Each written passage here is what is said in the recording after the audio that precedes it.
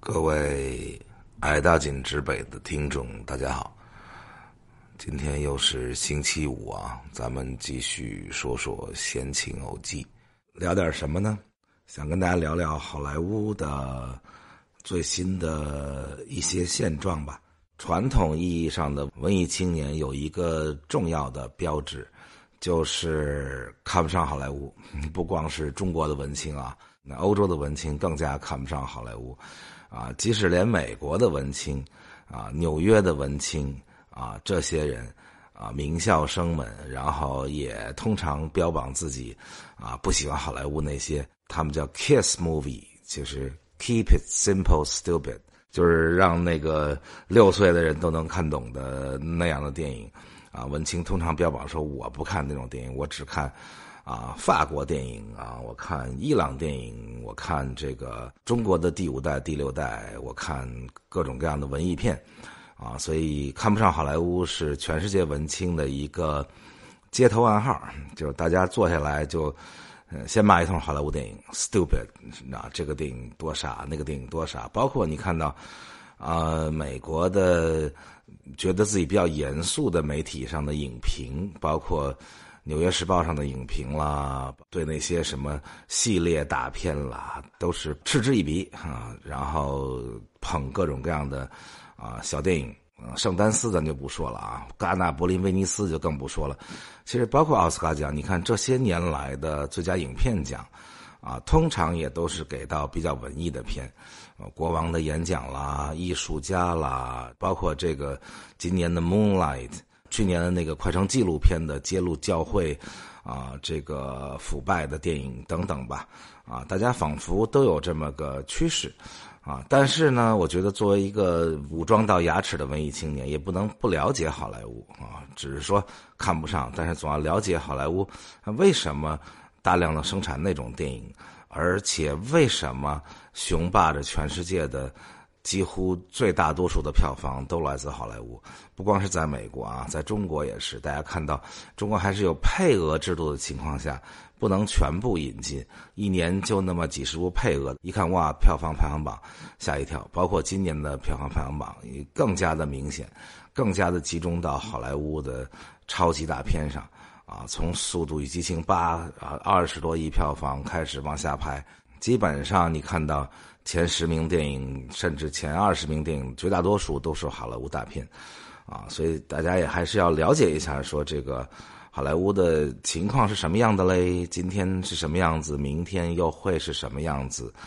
啊？其实我在之前的小说呀、小松奇谈也花过不少时间讲好莱坞啊，包括小说的第1期2012年的啊，开篇讲的就是奥斯卡奖和好莱坞的体制啊，后来又讲过好莱坞启示录、好莱坞这个那个，但是总的来说都是泛泛的讲啊，但是也希望大家看一看啊，对好莱坞的格局，好莱坞是什么，有个基本的了解。但是什么东西呢，都是与时俱进的啊，不一定与时俱进吧，但是也许与时俱退啊，反正是与时俱变化。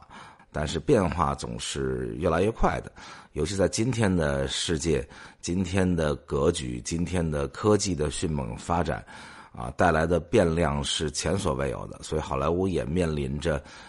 非常大的变化啊。今天开始就跟大家聊一聊，比如说先聊聊大家比较关心的呗，就跟咱们中国之间的很多有意思的事情啊。首先呢，就是未来几年的趋势啊，好莱坞电影跟中国之间的趋势会越来越紧密，而且进到中国市场的份额会越来越大。因为什么呢？有这么几个原因啊。第一呢，是我们的市场保护措施无论如何是要做大的调整啊，因为我们在2001年的时候签的这个 WTO世贸组织的协议里，有关电影行业是说保护15年，就很多种保护方法啊，这个配额是一种，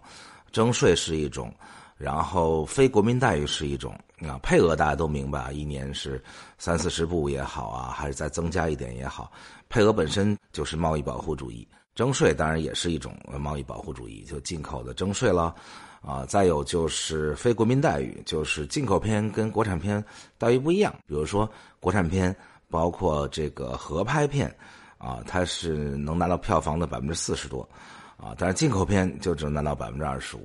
而且进口片就只能由中影来发行，或者跟中影有这个非常重要关联的华夏这2家来发行啊，这些其实都是保护啦，就叫贸易保护主义吧。但是因为我们签署 WTO 的时候，我们在一些产业里很弱小，大家想想2001年的中国电影全年的票房有没有现在2礼拜多都不一定所以那个时候说我们要保护啊，这个产业太弱小。但是15年大家算一下，实际上在2016年就已经到期了，按说就应该开放市场，比如说取消配额了，比如说国民待遇了，大家都拿40%几的票房，而不是进口片拿25%，各种各样的保护措施都需要取消。那虽然现在在谈判啊，但是在激烈的谈判中，人家说你该取消了啊，你签了 WTO， 如果你不遵守啊，你是要求我们开放市场，给你的钢铁啊，给你的衣服鞋，给你的各种各样的东西，但是你该向我们开放市场的，你还是不开放。那所以才有了后来大家曾经说我们自己另起炉灶搞个 TPP 或者是怎么样，那我们当然是想遵守国际规则的咯，我们当然是想成为世界上一个主要的力量了，那我们也在说逐渐开放，当然还有意识形态的问题了，怎么开放啊？但是无论怎么开放都要开放啊！去年其实大家明显看出来，去年真正大家看到的好莱坞电影在银幕上是绝不止那30-40部配额片的啊！这里面牵扯到另一个有意思的事情，就是说开放当然是一个需求啊，但是呢我们还是有保护措施，国产片月啦等等。但是我们还有一个有意思的压力，就是我们的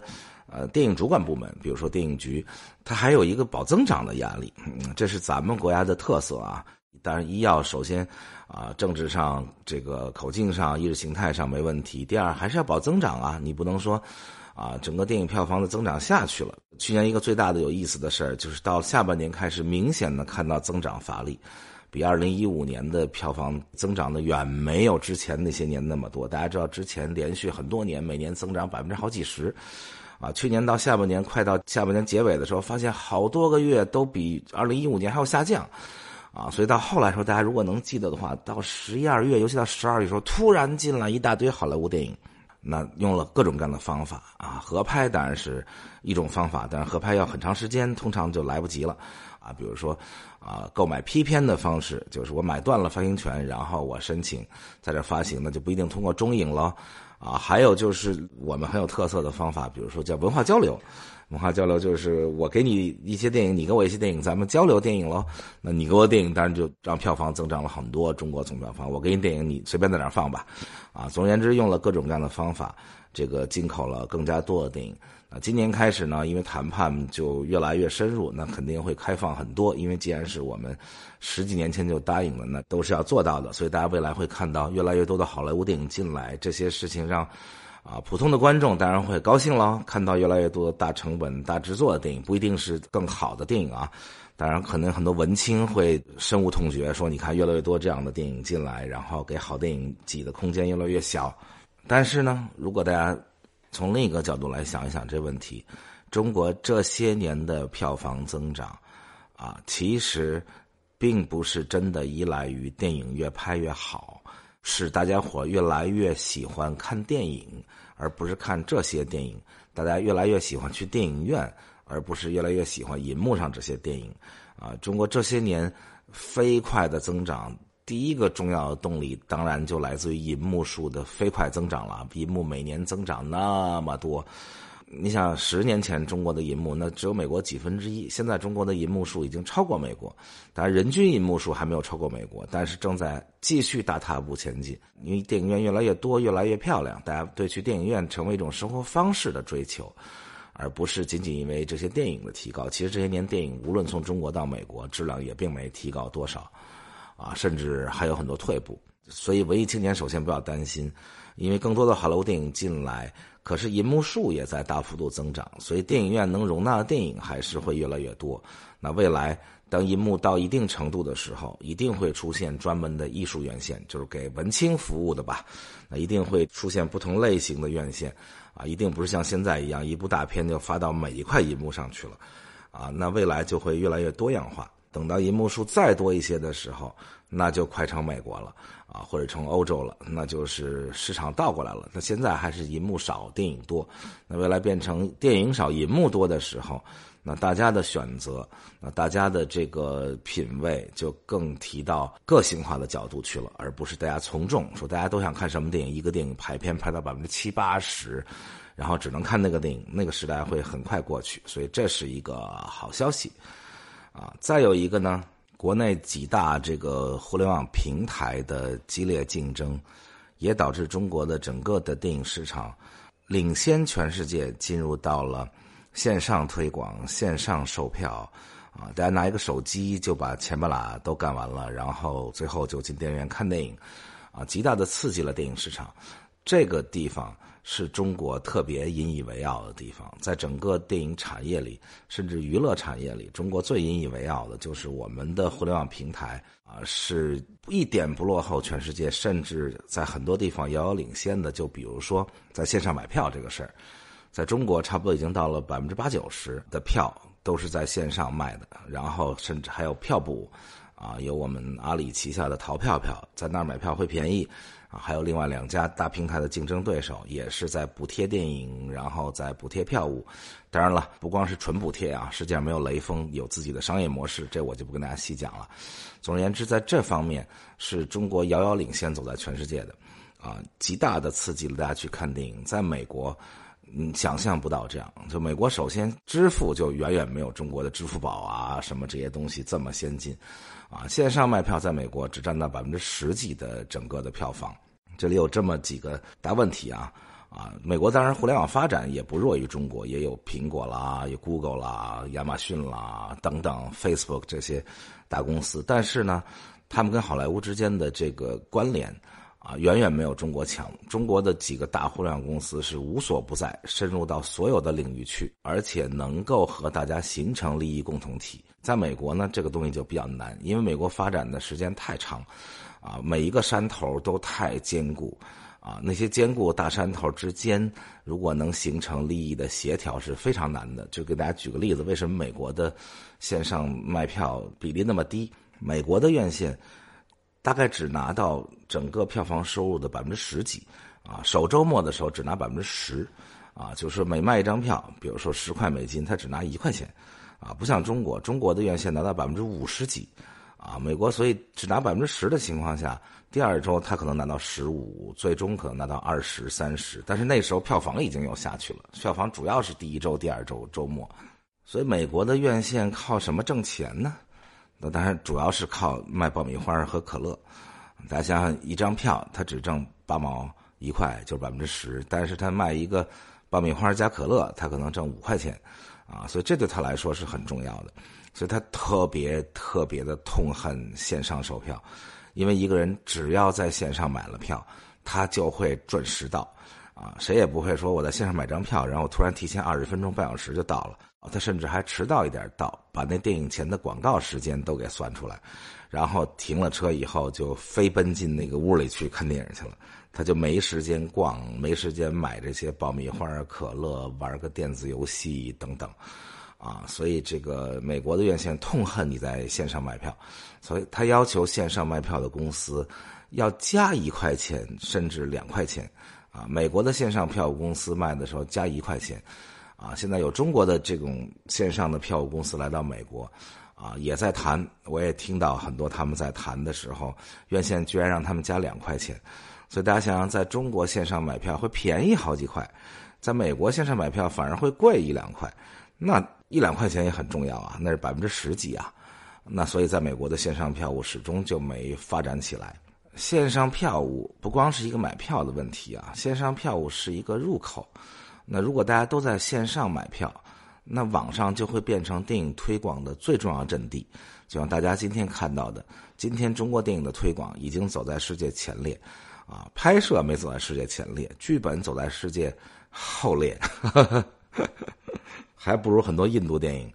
啊，但是我们在市场方面已经走在世界前列，几乎所有的电影都集中在线上推广，因为票也在线上卖啊，所以进入了崭新的电影的市场的格局。大家如果来到美国看看，和80年前没什么区别电影上映之前啊，那个推广那几乎全部集中在地面吧。那大家就开车在洛杉矶看到的所有路牌啊，都是各种大电影的路牌，尤其是暑期档跟这个冬季档的时候啊，春秋天的时候大家在洛杉矶看，那更可笑了，那都是电视剧的广告，然后在那儿说春季档电视剧、秋季档电视剧，然后大家打开报纸，甚至是封面的广告，整个大全版的广告，打开杂志看到的这些广告啊，甚至打开电视看到的电影广告，